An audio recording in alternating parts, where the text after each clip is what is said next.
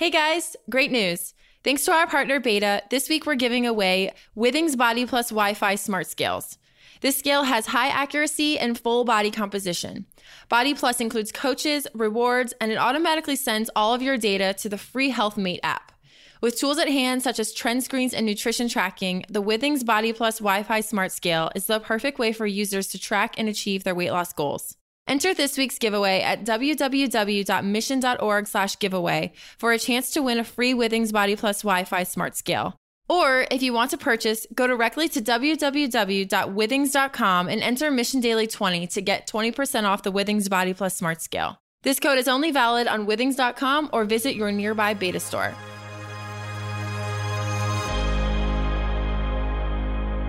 Welcome to Mission Daily. On today's episode, Ian sits down with Marc Murphy, CEO of Atlatl Software, whose mission is to help companies sell more accurately and efficiently. Atlatl Software lets salespeople create 3D renderings that show clients how the products they're selling work and look. Prior to Atlatl Software, Marc served as CEO of Spark, and prior to that, he was a captain in the U.S. Army. On this episode, Ian and Marc discuss the emergence of augmented reality, the importance of visualization in the sales process, and Marc's unique background from the military to CEO of a tech company.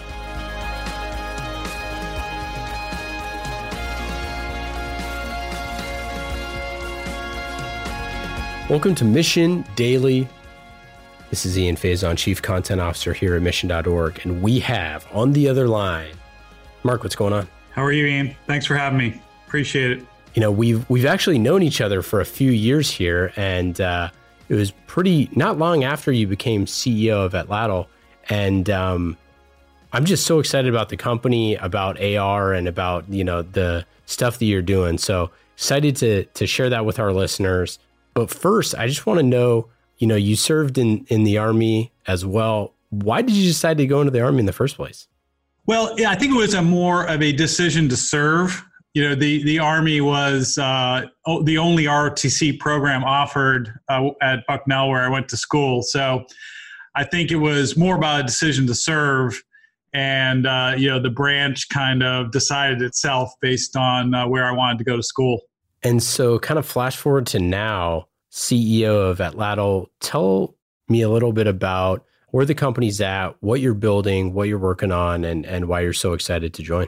Well, it allows in the sales acceleration space, and you know we've built and are building a very unique and at this point market leading visual configuration software.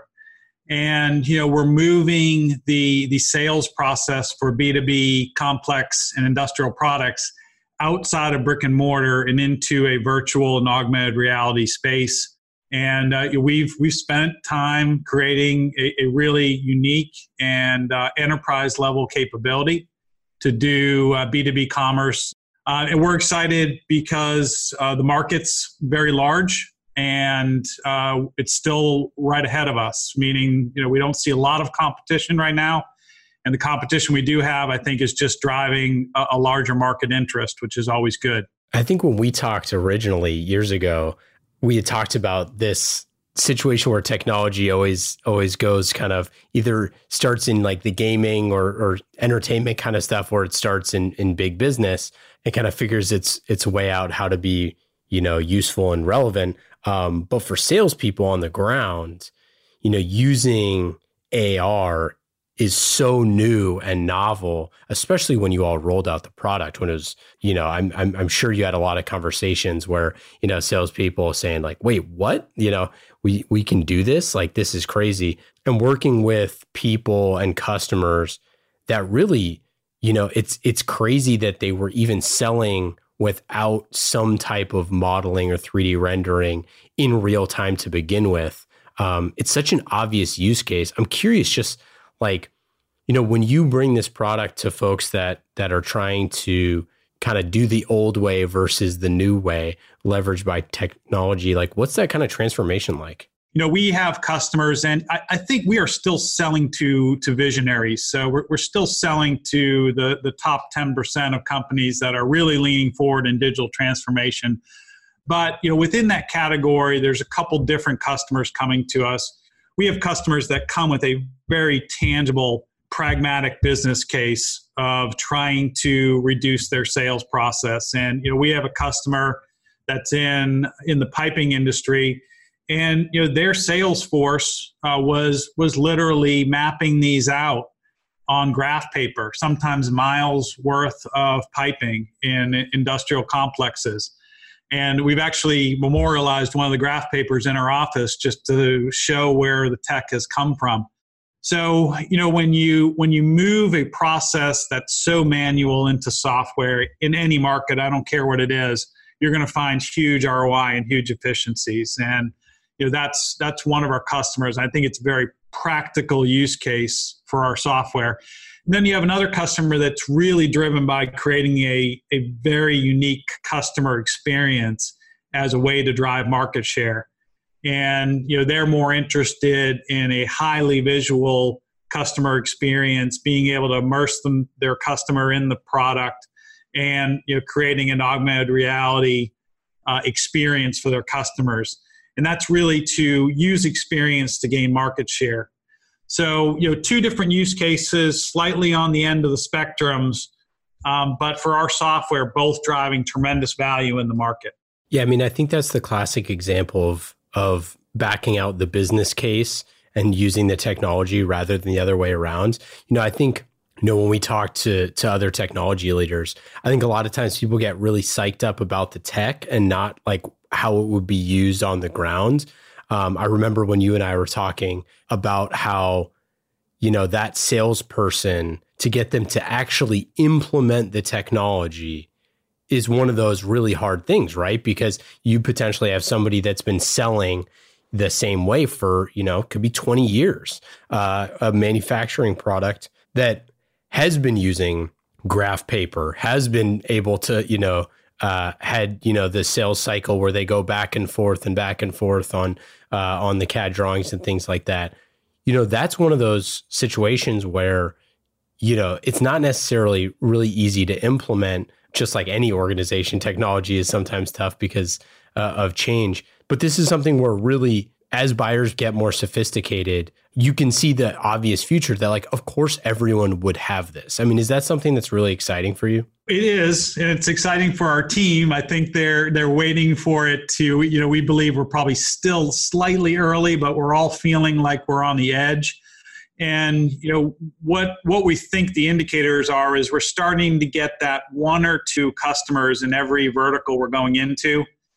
And, that's creating demand for other customers. So the excitement comes when we start seeing the market leaders, even if they're using one of our competitors' tech, it helps us give a use case to point to that's driving demand for our customers when they come to us. So I think that paradigm exists for any new tech.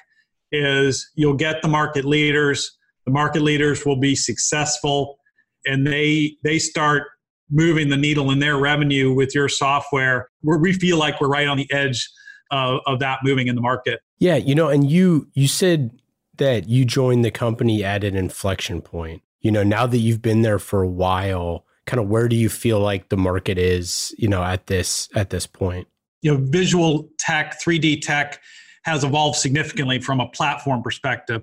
So we have that, the unknown here is 5G. And I think that, the ability for that kind of capacity in, manufacturing facilities has really moved the needle as well. And then, people are just getting more comfortable with the idea of visual commerce and even AR. And I think we kidded about it when we first met, and I've written some blog posts about it, but small things like the emergence of Pokemon Go and other AR-driven games gets us all comfortable operating in that environment. And then you start thinking about practical use cases for that technology. So, I think when people have context, even from their consumer or personal lives, on how tech can be applied, it makes these business conversations so much easier.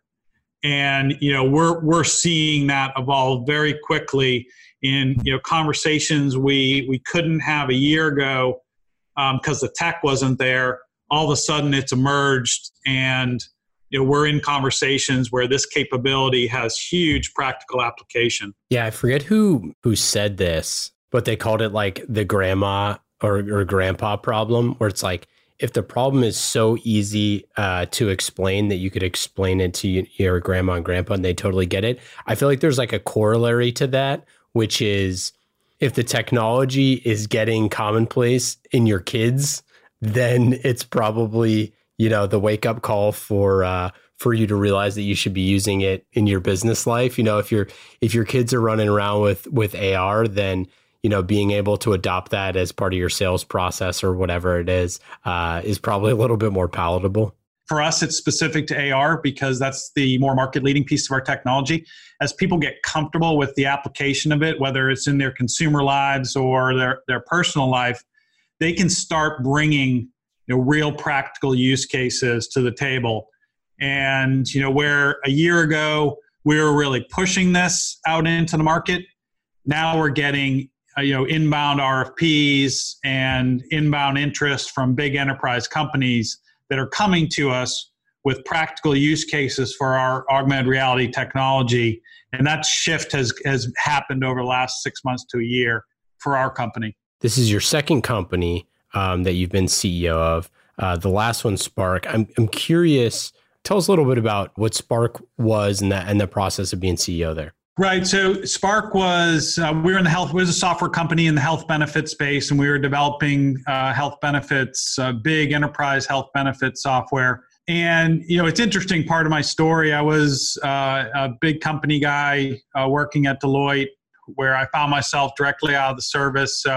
But really started getting a little bit of a need to be uncomfortable again and a need to maybe do something else. So got the opportunity through a network to join a company called Spark, and it was small at the time. A technical founder that was building the company and needed a partner to help him grow it.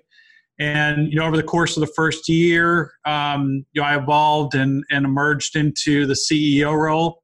Went from about 75 people to about 350 people. And ended up successfully exiting that company in early 2016 to Booz Allen Hamilton. And so kind of going from that experience for your second time becoming CEO, was there some things that you went into it with a different mindset, with different mental models, kind of based off that experience? I was fortunate enough to take I did some post-transaction, courtesy work for Booz Allen, also a wonderful company, by the way. But, and then, took some time off between roles, and I really sat down and wrote a version of a playbook, notes to myself on, things I learned, things we did well, things I would do better the next time, how to build a culture, core values I was interested in, all the things that I was trying to capture from my experience at Spark that I would bring to the next job. And, I hit the ground, CEO of Atlatl. And, I think looking back, 50% of it maybe was helpful. And the rest of it proves that there's definitely no playbook for a startup CEO. So, I think go into these jobs with your experiences. Fortunately, I had the benefit of doing this job before, which is huge. And then the good business fundamentals that a company like Deloitte brings you. And then, obviously the leadership skills and fundamentals from the Army. So, that all went into the version of what I'm doing now. But, it's a really exciting, interesting job. And there's no one there to script it for you. So you bring what you can to the job, and then you figure out the rest at a very rapid pace. You wrote an article last year about Industry 4.0, factory stack. Why'd you write the article, and what do you think that like Industry 4.0 means, in the larger context of the next industrial revolution? Right. And thank you. That article actually has gotten a lot of playback and a lot of feedback and notes from other people. But, I was reading an article by a venture capitalist actually in Germany, which makes sense with Industry 4.0. But, he talked about this idea of the factory stack, and, was naming pieces of software that went into the factory stack ecosystem. And he left sales out of the factory stack. So, my idea that came into that blog post was, if we're really going to take advantage of the evolution of what's going on the shop floor, and that is additive manufacturing, 3D printing, metal printing, robotics, Internet of Things. So all this tremendous advancement that's going on within the four walls of the manufacturing facilities. But, to use my anecdote before, we still have sales people that are out in the market, out in the field, selling on graph paper. And, can we extend this idea to include, that starting point? So when you do get to the manufacturing floor, you're starting with a digital footprint and not an analog footprint. So, I've talked in other forums about, you can't sell an analog when the world is digital. And, that's also gotten a lot of playback in just the idea, Ian, that, if we're going to really extend Industry 4.0, we have to start thinking about what the starting point is. And I believe the starting point is when that salesperson starts selling the product, they need to start thinking about selling in software and in digital. Before this, we were talking about who you work with. And I think that, it's a perfect encapsulation of where we are in digital transformations for how many different folks you work with for this solution. We're talking head of sales, head of marketing, CIO, CTO, chief digital officer, chief transformation officer, chief customer officer. It really is this intersection of where, business and technology meet. I'm curious, like as you're working with your customers and bringing in those different folks to the table, where does the technology stack versus the business stack, like where do those two things kind of come together on this versus where those potentially, at odds with one another? Well, I think there's two drivers that we like to see. Is we love a company, particularly enterprise, that is heading into a big digital transformation, and they formally have a transformation officer or a digital team or experience team, and those people understand the direction they have is to move this organization into Industry 4.0 in our case. In those cases, the CIO gets involved naturally because we're intruding on his ecosystem. We're going to be part of his stack. So, we have to address the CIO's concerns, and, we understand that. But, the real needle movers for us is when there's a transformation team that, has sales and revenue goals attached to this transformation. Are we just replacing an ERP, or are we bolting onto an ERP? Sometimes software like us can get moved down in priorities when it's, there's more pragmatic priorities like putting an ERP in.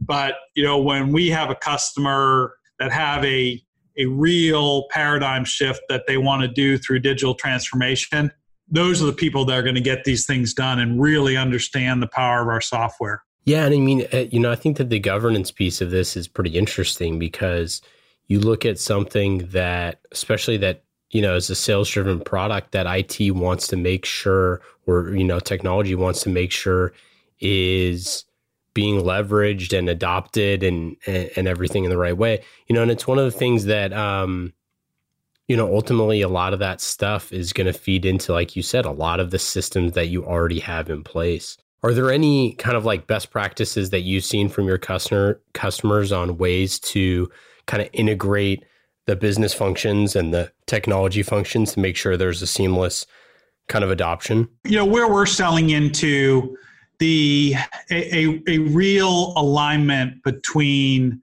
sales and marketing, because when our software is really used most effectively is when those two business units are aligned.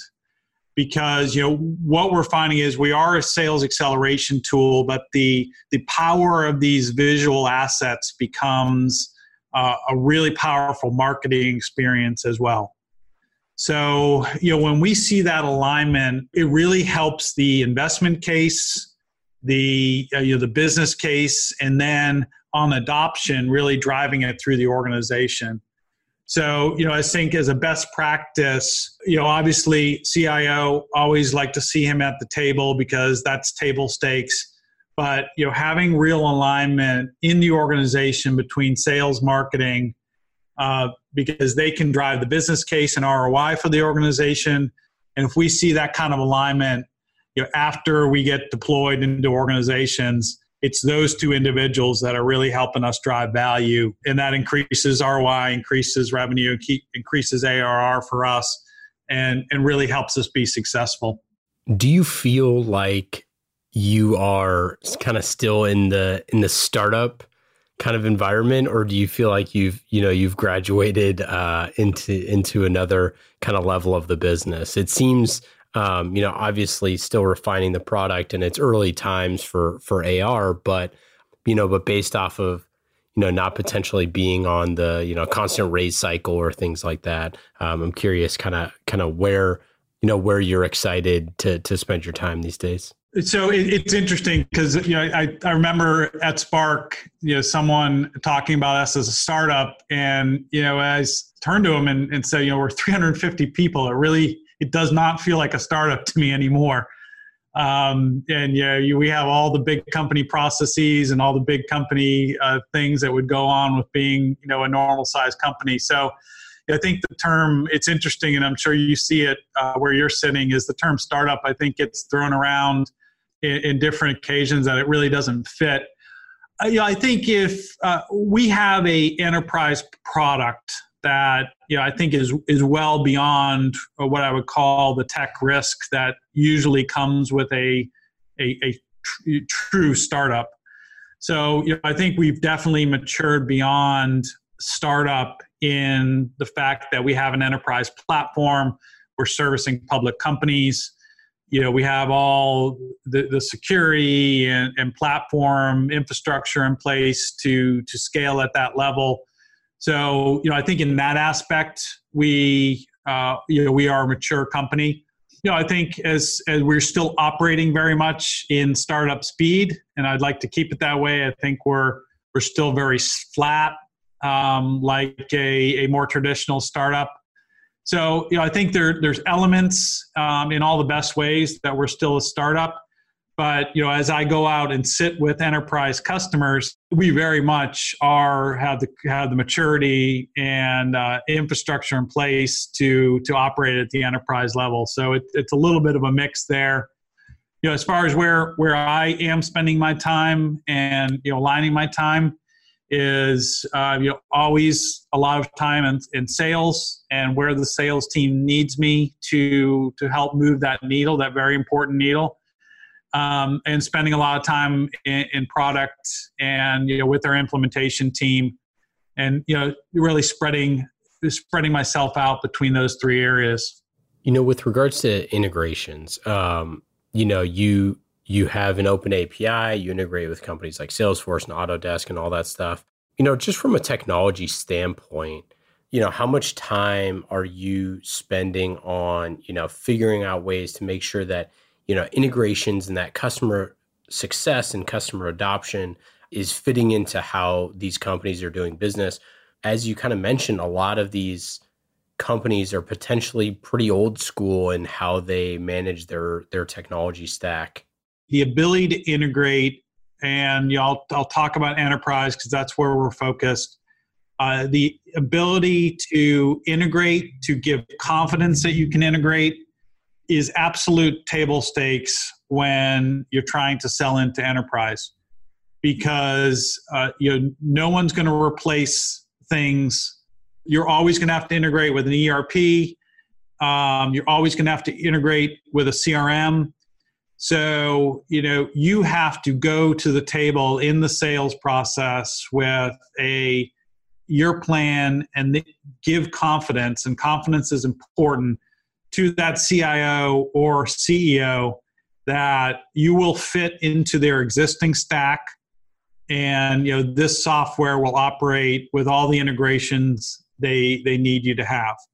Super important. We've spent a lot of time on building end-to-end integrations, building our open API and documentation around that, finding the right middleware partner, all aimed with not only making sure we can execute that with confidence, but there needs to be efficiencies if you're going to scale in enterprise in being able to do repeatable integrations and keep those integrations well maintained. So probably a longer answer than you wanted, but it's so important to get right, particularly as a startup. If you have an interest in going into even high mid-market enterprise, and you have to have a plan and be able to execute against it, because you will get asked, you will get those requirements, and you have to be able to execute on it efficiently. To not have the ability to integrate, I mean, people just have so many different situations, and then they change, right? Like that's the other thing. They'll switch to a new platform, and you need to be able to be flexible and able to deal with that. So it's hugely critical. I mean, it's like you said, it's table stakes. What's next for Atlatl? What are we looking at over the next 5 years? I think we're going to continue to grow. We're in a great market. Global manufacturing is just a massive marketplace. I think we are going to look to evolve more and more into B2B commerce. And in addition to what we're doing now, we think the market is naturally evolving from visual configuration into a fuller suite of B2B commerce. And that's a market trend we're seeing right now, where traditional mainline B2B manufacturers want to create a commerce-like e-commerce experience. We're expanding our product suite to be able to cover that piece of it. It's a natural kind of flow for us and extension of our software, but we're being more deliberate about that product offering over time, and we're focused on building a valuable company. Let's get into the lightning round. These questions are fast and easy, just like building apps on the Lightning platform from Salesforce. We love Salesforce. We love the Lightning platform. We love employee experience. It's something that we think about all the time, and I'm sure something that you think about all the time at your company, how your employees can do better, work faster and smarter. Just like these quick, fast, and easy lightning round questions. First question: what app are you using on your phone that is the most fun? Most fun. Slack is my favorite app, and I think it's very business focused, but it's a lot of fun as well. What's your favorite vacation spot in the South, where I used to live in South Carolina? So Miami's definitely our favorite right now, and definitely the South. It's far south, but it's a great trip, and it's an easy trip from Charleston. What book or podcast are you reading or listened to recently that you particularly enjoyed? I just finished an incredible book about the building of the Brooklyn Bridge, and it's just fascinating when you're building something in today's age and you look back on, they generally finish that bridge on time and generally on budget, which is just an incredible feat for what they were doing and the time they were doing it. Great book. What about your favorite or most interested technology that you're excited about going forward? Augmented reality. I think we have not even touched on the applications in our lives, both personal and professional, for those technologies. What question do you never get asked that you wish you were asked more often? Why are we doing this? Because of how hard it is. So I think it's a question I wish people asked more, because it would make me feel like they are wondering about that. Yeah. Why are you doing it? I love building things, and I loved the process of building something. And I think building a company even a software company, is a very tangible process, and it's something you can go to work, you can see this place building, Other people contributed to it. I still run into people, over this town that were part of Spark, and we talk about what we built there and how much fun it was. So I think in our work lives, that opportunity, not a lot of people get to do. It's certainly not easy, but I think just the opportunity to build something that's so tangible, and hopefully you can point back on value or some kind of accomplishment, is just really very rewarding for me. Marc, this has been awesome. Thanks so much for coming on the show. We will be following along your Atlatl journey here. Any final words? Any things to plug? Any open requisitions on the team? We need a back-end engineer that's familiar with Python, and anyone interested in moving from the West Coast to Charleston or from wherever this is podcast to, we'd love to have you. Charleston is an amazing place. I loved my time in South Carolina. So, Marc, thanks for coming on. You got it.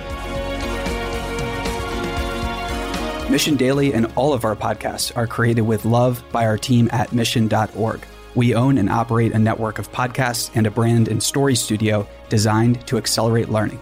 Our clients include companies like Salesforce, they're a customer times 5, Twilio, and Katera, who work with us because we produce results. To learn more and get our case studies, check out mission.org/studios. If you're tired of media and news that promotes fear, uncertainty, and doubt, and if you want an antidote to all that chaos, you're at the right place. Subscribe here and to our daily newsletter at mission.org. Each morning, you'll get a newsletter that will help you start your morning and your day off right.